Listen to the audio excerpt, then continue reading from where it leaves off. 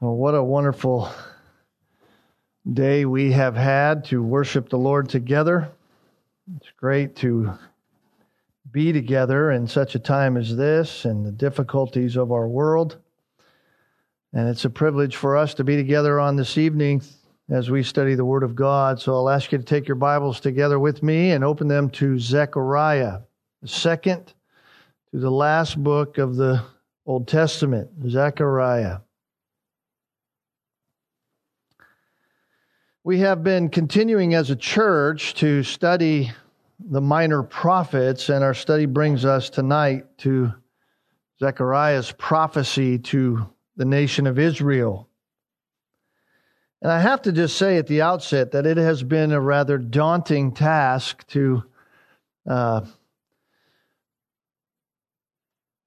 through this and this particular study of Zechariah, not the least of which because Zechariah is one of two minor prophets that has 14 chapters. And that alone causes a great deal of stress to a person like me.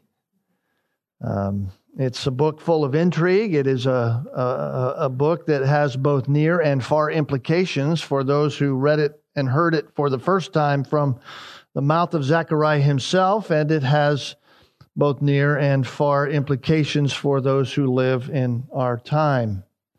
So the text of Zechariah, 14 chapters, covers 211 total verses. Those 211 verses, you could divide them up, if you will, in an overall outline with under two major sections, chapters 1 to 8, and then chapters 9 to 14 really make up those two major sections. And in all of those sections, these verses have a whole lot going on. There is a call to repentance from Zechariah. There is a section in which there are 8 metaphoric visions that he receives from the Lord. There is a question concerning spiritual duty. There are numerous references to the coming Messiah. And if all of that wasn't enough just to look at on your own, there are 6 chapters that deal with apocalyptic times of the millennial kingdom when Israel will be brought back to God. So just for us to cover that tonight, we'll be here for a while. I'm just kidding. Just kidding. Some of you almost fell over. So there's much here for us, however, and we'll try to get our hands and our minds at least around some of it. And just to do that is really rather staggering. And so really in no way do I plan to attempt to cover all of that in detail tonight. But I do pray that you'll take your own time. You'll take your own time in your own study and return to Zechariah and really look at it for yourself and find all the wonder that is really here in this wonderful book. Well, let me just start then tonight by giving us some background as we do often, because we're not really familiar with all the minor prophets in our own minds. The prophet Zechariah was a contemporary of the prophet Haggai. You'll notice as you turn back a couple pages to the book of Haggai, they were in the same time frame as the King Darius. That's who was ruling in the Persian kingdom when they were ruling, or when they were prophesying. It was around 520 BC that Zechariah was prophesying, and his ministry began about 2 months after Haggai's ministry began, and both of them were what we have come to understand to be post-exile prophets, post-exilic prophets. That simply just means that they prophesied or they preached or they brought their message to Israel after Israel had come back from exile or out of the captivity that they had been taken into in some other conquering nation. And the case here would have been after they came back out of captivity from Babylon. And so the nation of Israel had been under the Babylonian captivity for many years. You remember that in 586 BC, Jerusalem was taken over by King Nebuchadnezzar, and the city was destroyed, and the Jews were taken into captivity back into Babylon. Well, after all of that time had passed, after they had been in Babylon for all of those decades, and all that time had passed, around 536 BC, God allows the Persian king, King Cyrus, to free the captive Jews and allow them to return to their homeland. And you can read about that and see about that back in the book of Ezra. Ezra tells of that time when Cyrus decreed that the temple would be built and that he would have the temple built. And so he asked the Jews and brought the Jews back to their homeland in order to do that. Of course, God had placed it on his heart in order to have that happen. And history tells us that under the leadership of Zerubbabel, who was the Jewish civil leader at the time, that about 50,000 Jews returned from Babylon to Jerusalem. And according to Ezra chapter 3 and chapter 4, they began to rebuild the temple that had been destroyed many, many years before by King Nebuchadnezzar. Well, as often happens as well with us when we are called to obedience, we talked a little bit about that in this whole idea of evangelism, right? Evangelism is in fact a discipline of our life, but in fact it is a discipline that is really obedience to God, right? If we're not evangelizing, we're actually being disobedient because we're commanded to obey. And oftentimes, when we have that, sometimes when we're called to obedience because of opposition or because of fear or because of other things, like the nation of Israel, the surrounding nations, their own desires for ease and for comfort. If you notice back in Haggai chapter 1, it says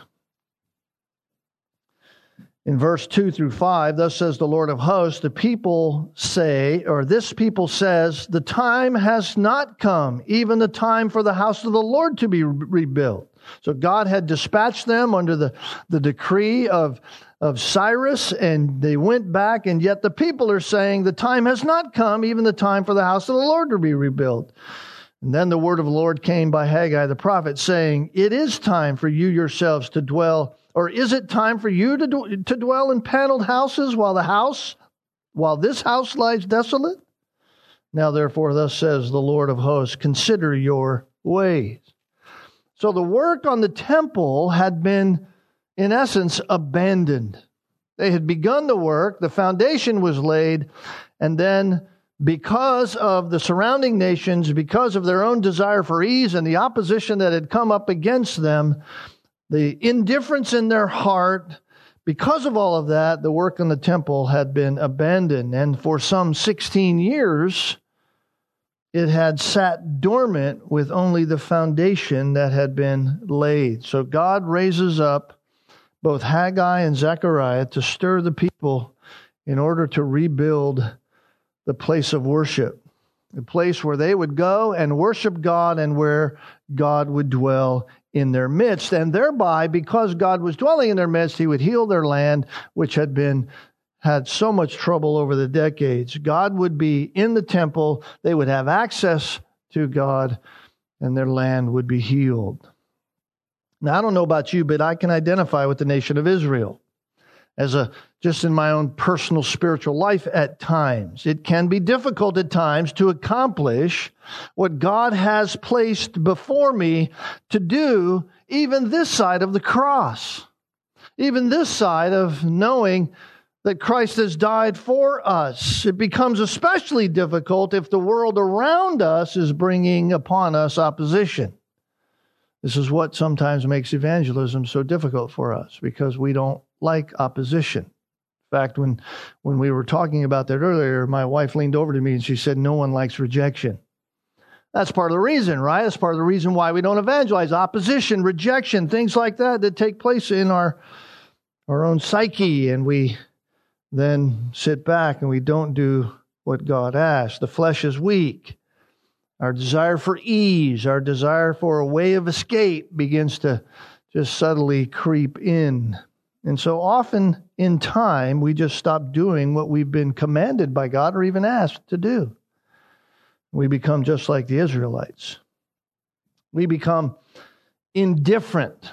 We become complacent. We abandon, if you will, what we've been asked to do, and we become then very stagnant even in our own Christian growth, and we become even distant from the things of God at times. And like Israel, in Haggai chapter 1 and verse 6, God said to them, "You have sown much, but you harvest little. You eat, but there is not enough to be satisfied. You drink, but there is not enough to become drunk. You put on clothing, but no one is warm enough. And he earns wages to put in a purse that has holes." In other words, it's if everything you do doesn't seem to succeed. Everything you do doesn't seem to have enough. You're like the hamster on the wheel. You're always running and never getting anywhere. That's what we're like at times. We're like Israel. We sow, but we have no harvest. God's blessing, beloved, is directly connected with obedience. God's blessing is directly connected with obedience. So what is it that gets us back on track? What is it that gets us back doing what God has commanded us to do? What has it been in our own Christian life that gives us a jump start, if you will? It's those jumper cables from the spiritual side that just pump back to us and put us back on track so that we walk in obedience to God. What is it that does that? Well, I believe very often it takes the loving, direct, and truthful encouragement from someone that God sends our way. Sometimes it's just the loving, direct, truthful encouragement from somebody that God puts in our path. And that is exactly what's taking place in the book of Zechariah. The people of Israel have become complacent. They have become stagnant in their task at hand, in their heart's desire to do what God had called them to do. They have settled for pleasing themselves and pleasing other men rather than pleasing God. So God sends Zechariah to truthfully and to lovingly and to directly give the nation of Israel some encouragement so that they might begin to follow the things of God. And so Zechariah was sent to be an encouraging motivation to the nation of Israel. So tonight I want to just unfold for us 3 unforgettable truths that ought to motivate any of us to action for the things of God. Three, I call them unforgettable truths. You can call them anything you want from Zechariah. But these are just 3 truths, 3 motivating truths that will hopefully help us be obedient to the Lord God. Here's the first one. True repentance always receives God's compassion. True repentance always receives God's compassion. In other words, if there is true repentance in the heart of man or in our own heart, God will always exercise compassion. Notice what Zechariah says in chapter 1, verses 1 to 6. In the 8th month of the 2nd year of Darius, now this is the 2nd Persian king. Cyrus was years before. Now Darius is on the scene, and it had been, remember, 16 years since the foundation had been laid. So Darius is now the king. The word of the Lord came to Zechariah the prophet, the son of Berechiah, the son of Iddo, saying, "The Lord was very angry with your fathers. Therefore say to them, Thus says the Lord of hosts, Return to me, declares the Lord of hosts, that I may return to you, says the Lord of hosts. Do not be like your fathers, to whom the former prophets proclaimed, saying, Thus says the Lord of hosts, Return now from your evil ways and from your evil deeds. But they did not listen. They did not give heed to me, declares the Lord. Your fathers, where are they? And the prophets, do they live forever? But did not my words and my statutes, which I commanded my servants, the prophets, overtake your fathers? Then they repented and said, as the Lord of hosts purposed to do to us in accordance with our ways and our deeds, so he has dealt with us. We heard these words this morning as we were studying in Jude. I quoted from Isaiah chapter 66 and verse 2. And I think these words are true here in this very same way. God says in Isaiah, "For my hand made all these things, thus all these things came into being, declares the Lord. But to this one I will look, to him who is humble and contrite of spirit and who trembles at my word." Well, that certainly wasn't true of the nation of Israel. The nation of Israel had once again grown complacent to the things of God. The task had been given to them. They had been told under the previous prophets to rebuild the temple. And the task to complete the temple was a difficult task. They had come out of years of captivity.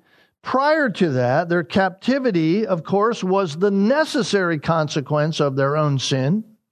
This is why God says to them, why they say, then they repented as the Lord of hosts purposed to do to us according to our ways. In other words, they were crying out to God because they were in captivity, because of their own sin. God had held them accountable for their hard-heartedness. They needed to be broken. They needed to be broken of their sin. And it took nearly 70 years to do that.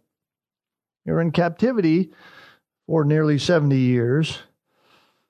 And now, here they are, they have returned, but they are now back into their complacent, disobedient pattern of life. But God says if they would repent, if they would return to me, then I would return to them and shower blessing upon them. It wouldn't be like before. It wouldn't be like what I did before when God had for a time turned his back on them because of their sin. If they would acknowledge their sin, if they would return to God, then he would have compassion on them.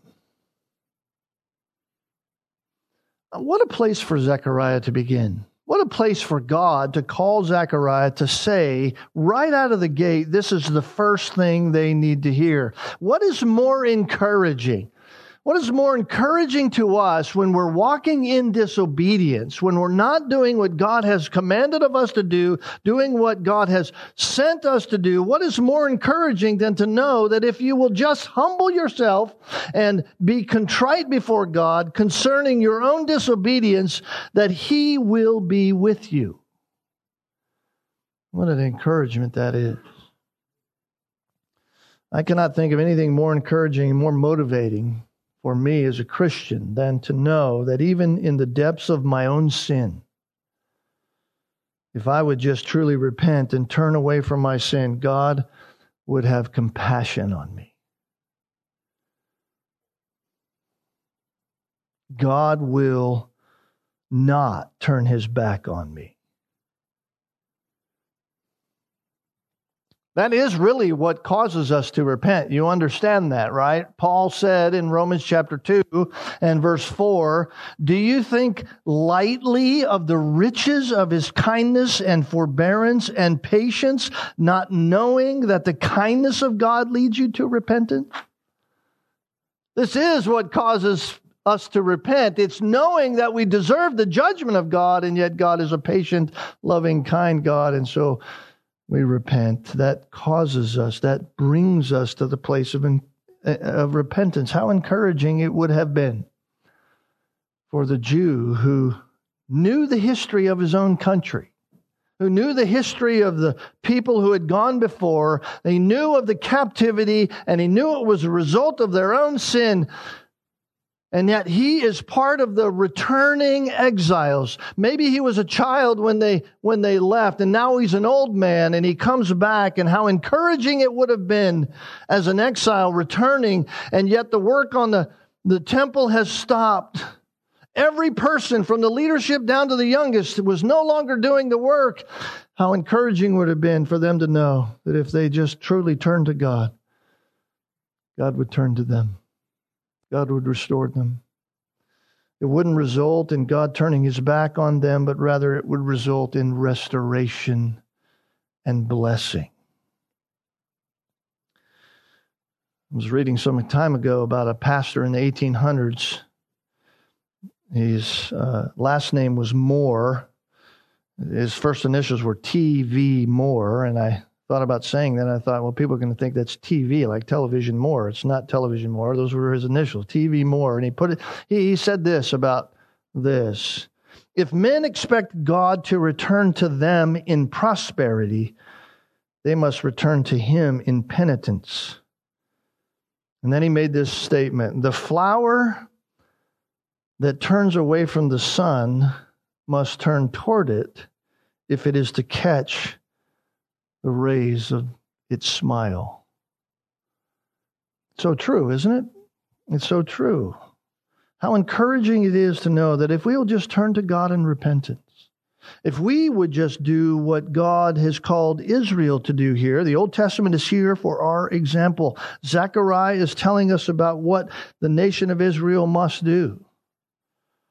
And yet it's an example to us. We would just turn to God in repentance, he will indeed turn to us with compassion and help. So that's encouraging truth number one. True repentance always receives God's compassion. The second encouraging truth is this: though the task may be difficult, though what they need to go through might be hard, God is the one who provides enduring strength. God is the one who provides enduring strength. Now, Zerubbabel was, of course, the civil leader for the Jews. And he was in charge then of this task of building the temple. It was a huge task. The opposition was very heavy from the surrounding nations who were still hostile to Israel. The people had grown complacent to that task. And so now 3 months after the first prophecy of Zechariah, God gives Zechariah 8 visions in one night. 8 visions in one night. Notice verse 7 of chapter 1. On the 24th day of the 11th month, the first prophecy was in the 8th month on the 2nd year of Darius. Now it's the 11th month, which is the month of Shevat. In the 2nd year of Darius, the word of the Lord came to Zechariah the prophet, the son of Berechiah, the son of Iddo, as follows. So this is now the second command he's been given by God to tell Israel. They're still sitting complacent. And from verse 7 of chapter 1 all the way to the end of chapter 6, there are 8 seemingly confusing visions. And we don't have time to go through all of those 8 visions tonight, so I want to just list them for us and give the significance and then focus on chapter 4 and verse 6, because that really is where we need to hone in, because that's showing us that God provides the strength. So when we look at chapter 1 and you go from verse 7 to verse 17, this is the first vision. And in that vision, you find men and horses and myrtle trees and all this language that is going on, and it's seemingly confusing, but I just want to let you know kind of what's going on. There is showing the divine mercy of God for Israel, that the Lord will again be merciful to Jerusalem. That's the idea. That the Lord will once again be merciful to Israel. And then when you follow that in chapter 1 and you go from verse 18 all the way to the end of the chapter, verse 21, there's 4 horns and there's 4 craftsmen, and you get these other views of what is happening. And those God is saying those who have scattered Judah will be dealt with. In other words, there is divine care happening from God. There's divine mercy in the first vision, and now divine care from God as you see Him dealing with them in this metaphorical vision. And then, of course, the third one is this whole vision of the measuring line, this plumb line, beginning in chapter 2 and going from chapter 2, verse 1 through chapter 2, verse 5. This whole measuring line, in other words, divine protection. God was measuring it out and going to give divine protection, and God will protect Jerusalem regardless of the size.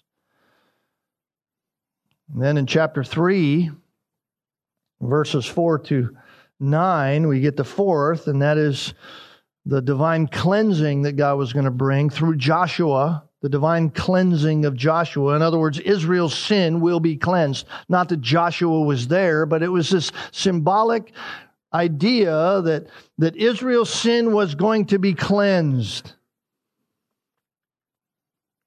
And then, of course, you get to the fifth one, which we're going to talk about here in a moment, but that is this golden lampstand and the olive trees and what's happening with all of that. And we'll get to that in a moment, just to kind of highlight that is divine provision by God, as we will see. And then sixth, you have in chapter 5, verses 1 to 3, you have the flying scroll that's has things written on the front and on the back, and the angel talks about that, and this is the divine standard. In other words, dishonesty is being cursed. Dishonesty is being cursed. And then number 7, you have chapter 5, verses 6 through 9. You have this woman in the basket in which there is divine judgment happening. Wickedness is being removed. And then, of course, the last one in chapter 6, verse 1 to 7, where you have 4 chariots, and then the whole earth is being judged. The whole earth is being judged. And so you have this sweeping time frame from Israel being dealt with in Jerusalem all the way through into the future when they would be in the millennial kingdom, and the divine judgment that's seen in those 4 chariots where the whole earth is judged. Now, all of that is coming at us tonight very fast, right? Because we just don't have time to even cover it all or even go through it all. But let me see if I can boil it down to us in just a few words. Take all of those and just boil it down to just a few words so that we kind of get a grip on all that's going on. And it's this: God is fulfilling His covenant promise to care for and save His people. That's the idea. God is fulfilling His divine promise, His covenant promise to care for and save His people Israel. This is why it's so important for us to understand and believe at least in our doctrinal theology, that the nation of Israel does have a history. Not just a history in the past, but a history that's going to be in the future. They have a future. And so God is going to fulfill His covenant promise to care for and save His people Israel. That's the idea that's going forth in those 8 metaphorical visions. In other words, all of those visions, all of those things that Zechariah is seeing are motivators that God, for the people to know that God has not forgotten His promise to them.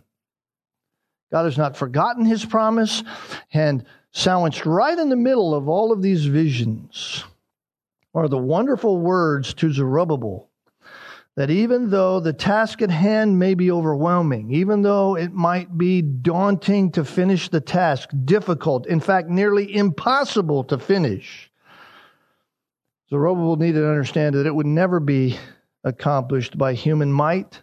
It will never be accomplished by human wealth or stamina to complete the work.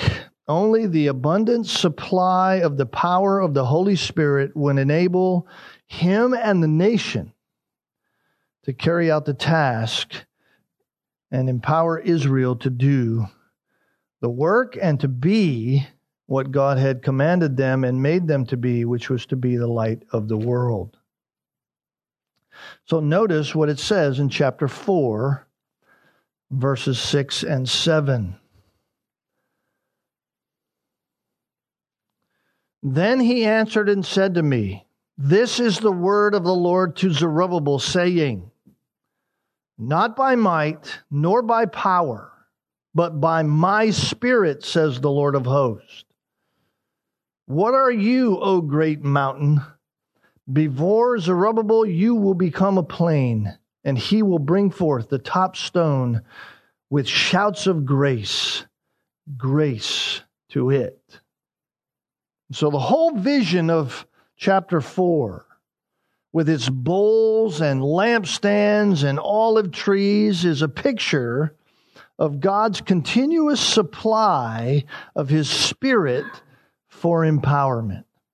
It's just this picture that God is the continuous flow. It's almost a reminder to us of John 15 that we are the branches. He's the vine, and with the continual flow, we can accomplish what God has set out for us to accomplish. I love that. I love that. You mean in the ministry? You mean in my own Christian life? You mean in my daily walk? I don't have to go it alone? I don't have to do it all? Nope. No, you don't. God is the one who supplies. In fact, listen to the words of Zechariah's contemporary. Listen to Haggai. Haggai chapter 2, beginning in verse 2. Listen to what he says to Haggai. Speak now to Zerubbabel, the son of Shealtiel, governor of Judah, and to Joshua, the son of Jehozadak, the high priest, and to the remnant of the people, saying, who is left among you who saw this temple in its former glory? And how do you see it now? Does it not seem to you like nothing in comparison? But now take courage, Zerubbabel, declares the Lord. Take courage also, Joshua, son of Jehozadak, the high priest. And all you people of the land, take courage, declares the Lord, and work, for I am with you, says the Lord of hosts. As for the promise which I made to you when you came out of Egypt, my Spirit is abiding in your midst. Do not fear. I love that. I love that. If the Old Testament is an example to us, that ought to be an example to us, particularly in the day and age in which we live. It ought to be a motivation and an encouragement to us, this side of the cross, to experientially know that because of Christ, the Spirit of God is always with us. He's always with us, and He's always empowering us.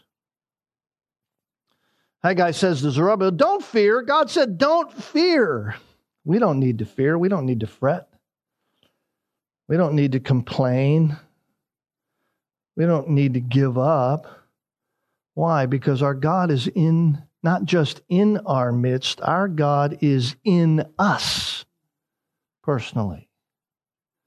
He is in us. If you have trusted Christ, He is in you. Reminds me of Romans chapter 8, doesn't it? We touched on it just for a moment this morning, but I think it's profitable for us. Romans chapter 8, beginning in verse 3. For what the law could not do, weak as it was through the flesh, God did, sending His own Son in the likeness of sinful flesh, and as an offering for sin, He condemned sin in the flesh, in order that the requirement of the law might be fulfilled in us, who do not walk according to the flesh, but according to the Spirit. For those who are according to the flesh set their minds on the things of the flesh, but those who are according to the Spirit, the things of the Spirit. The mind set on the flesh is death, but the mind set on the Spirit is life and peace. Why? Because the mind set on the flesh is hostile toward God. It does not subject itself to the law of God. It is not even able to do so. And those who are in the flesh cannot please God. However, you are not in the flesh, but in the Spirit, if indeed the Spirit of God dwells in you. But if anyone does not have the Spirit of Christ, he does not belong to Him. And if Christ is in you, though the body is dead because of sin, yet the Spirit is alive because of righteousness.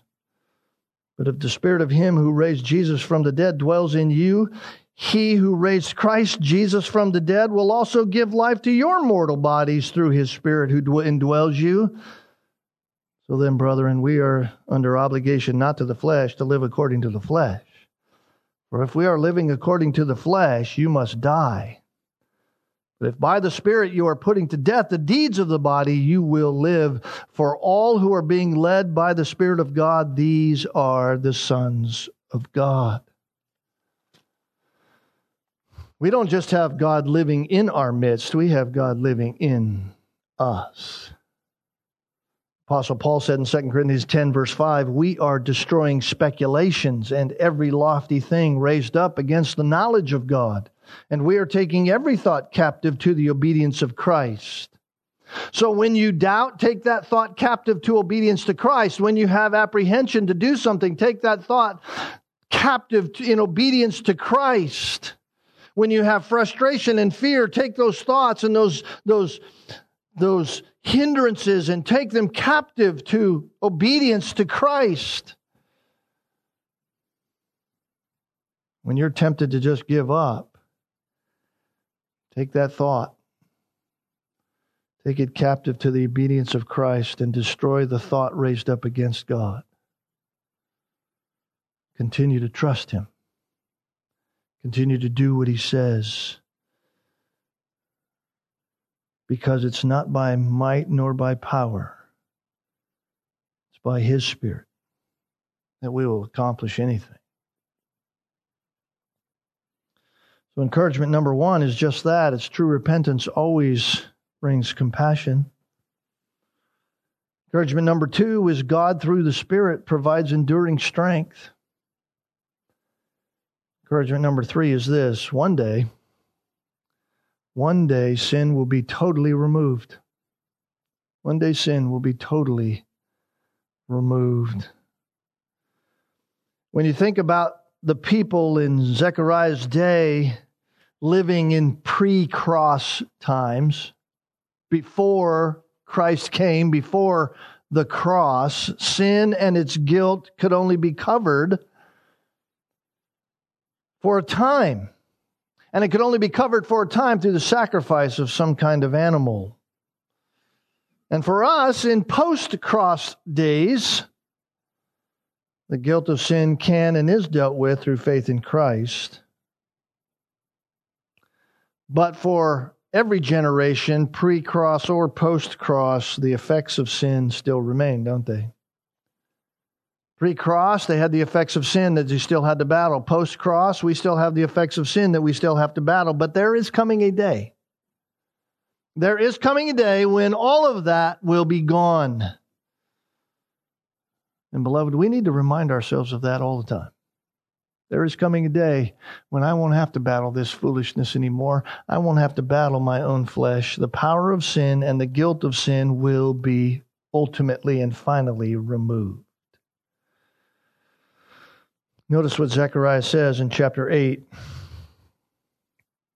beginning in verse 14. For thus says the Lord of hosts, just as I purposed to do harm to you when your fathers provoked me to wrath, says the Lord of hosts, and I have not relented, so I have again purposed in these days to do good to Jerusalem and to the house of Judah. Do not fear. These are the things which you should do. Speak the truth to one another. Judge with truth and judgment for peace in your gates. And also let none of you devise evil in your heart against another. And do not love perjury. For all of these are what I hate, declares the Lord. Do not love lying. That's what he means by that. Do not love lying. That is the whole point of the book.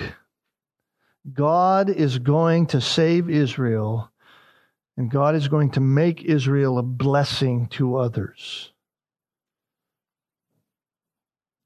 And those promises that God makes to Israel are intended to fill the Jews with hope.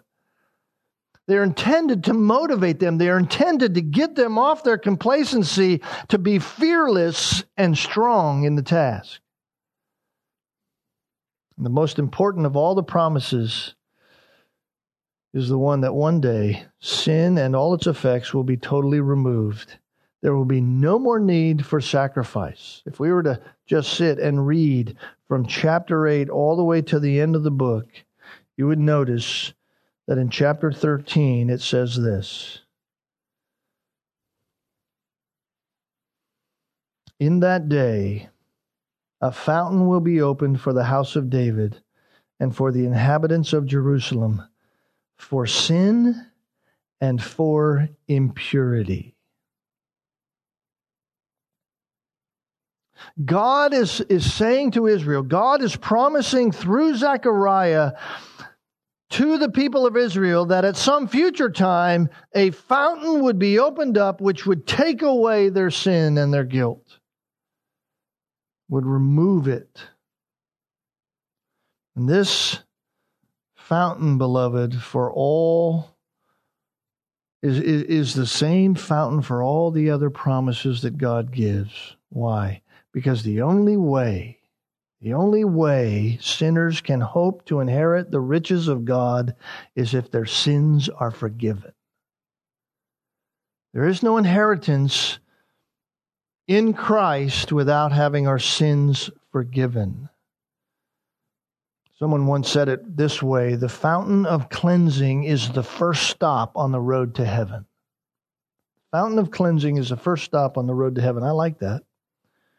Think of what that might have meant to a discerning and thinking Jew. It meant that all the provision for cleaning up their sin according to the old sacrificial system was completely inadequate. All that they had practiced for all of the years and all of the animal sacrifices was completely inadequate to deal with their sin in any kind of way. And that's exactly the point of Hebrews chapter 10, verse 2 through 4, isn't it? This is what it says. Otherwise, would they not have ceased to be offered? Because the worshipers, right, he's talking about the Old Testament worshipers, having once been cleansed, would no longer have had consciousness of sins. In other words, if blood of bulls and goats, if the sacrifices they had dealt with would have taken away sins, they wouldn't have had to do it anymore. But in those sacrifices, he says in verse 3 of Hebrews 10, there is a reminder of sins year by year, because it's impossible for the blood of bulls and goats to take away sins. Why were the animal sacrifices inadequate? Why, if the animal died, would it not take away sins? Why would it only cover them for a time?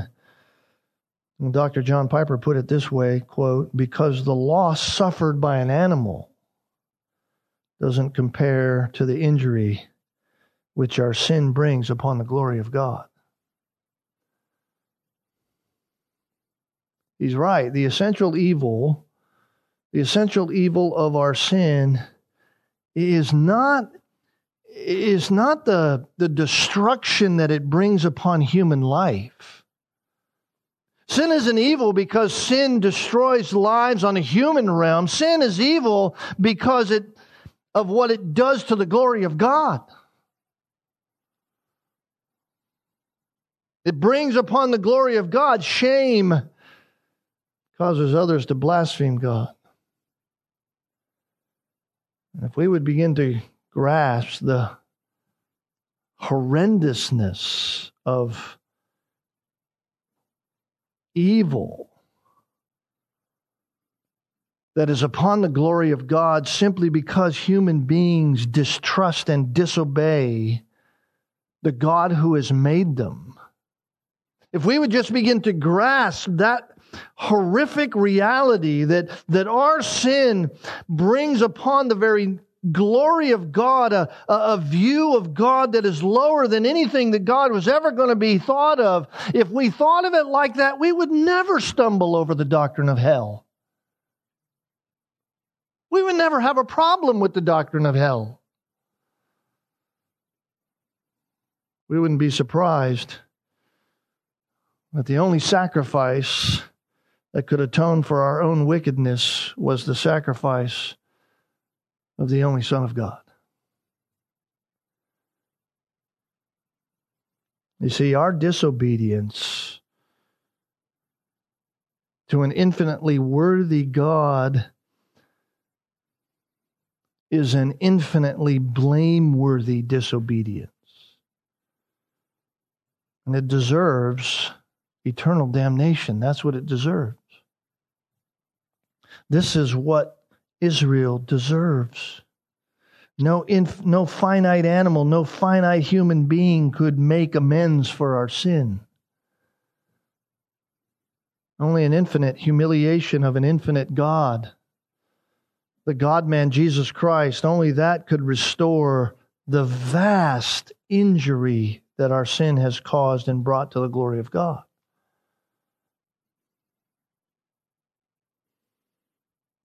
John Piper said once again, quote, "The fountain that had to be opened was not the neck of an animal. The fountain that had to be opened was the pierced side of a Son of God." How encouraging those words must have been to a Jew. Zechariah couldn't see the whole story, but God showed him at least this much of the story. If anybody is going to be saved from sin, a new fountain needed to be opened. A new fountain was going to be opened. In that day, a fountain will be opened for the house of David, it said. How encouraging those words ought to be to us. How encouraging they ought to be to us, because true repentance always receives God's compassion. One day, sin will be totally removed. We don't have to fear. If we have repented, we know Jesus Christ, and God provides enduring strength through His Spirit. I skipped over it earlier, but in chapter 2 and verse 10, Zechariah says, "Sing for joy and be glad, O daughter of Zion, for behold, I am coming and I will dwell in your midst, says the Lord." When we hear those words as Christians, when we hear those words this side of the cross as Gentile believers, it ought to bring to our minds what the writer of Hebrews said in chapter 12, verse 22. Hebrews chapter 12, verse 22, "You have come to Mount Zion, to the city of the living God, the heavenly Jerusalem." The writer of Hebrews was trying to say, look, that's a reminder of Christ, that in Him by faith we are no longer alienated from the commonwealth of Israel. We are no longer, as it says in Ephesians 2, aliens and strangers. We're no longer that. No, if we will repent, God will forgive. He will supply sufficient strength to obey. And one day, sin will be totally eradicated. The hope and joy and encouragement of Zechariah is not just for the Jews, it's for us. It's our hope, it's our joy, it's our encouragement. And so too, if we will return to God, He will return to us. In those times when you're ready to quit, in those times when you're challenged and you say, I'm fearful, I don't want to do it, I'm intimidated, God's grace is sufficient. Our endurance in those moments will not be by our might. It will not be by our power. It will be by the Spirit that God has given in us. And joy of all joys, there will come a day when the battle will be finally over. And we will be with Christ. No more sin. No more sin whatsoever. Go to chapter 14. I just want to finish with this. Let these words just be on us.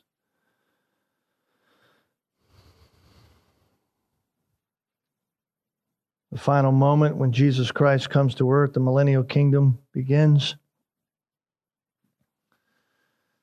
In that day, verse 4, his feet will stand on the Mount of Olives, which is in front of Jerusalem on the east, and the Mount of Olives will be split in its middle from east to west by a very large valley, so that half of the mountain will move toward the north and the other half toward the south. Jesus Christ will return, and he will rule in Jerusalem, and when he comes down, he will be coming down on the Mount of Olives, and that mountain will split in half.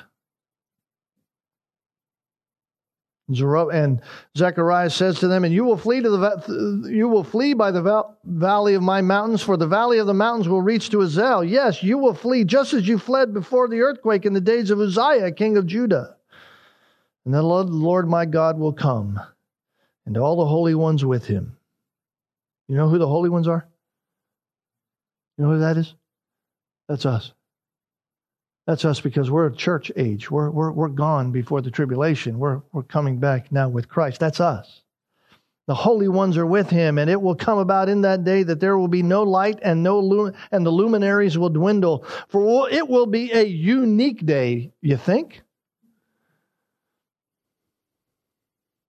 A day which is known to the Lord. There will be neither day nor night, but it will come about that at evening there will be light.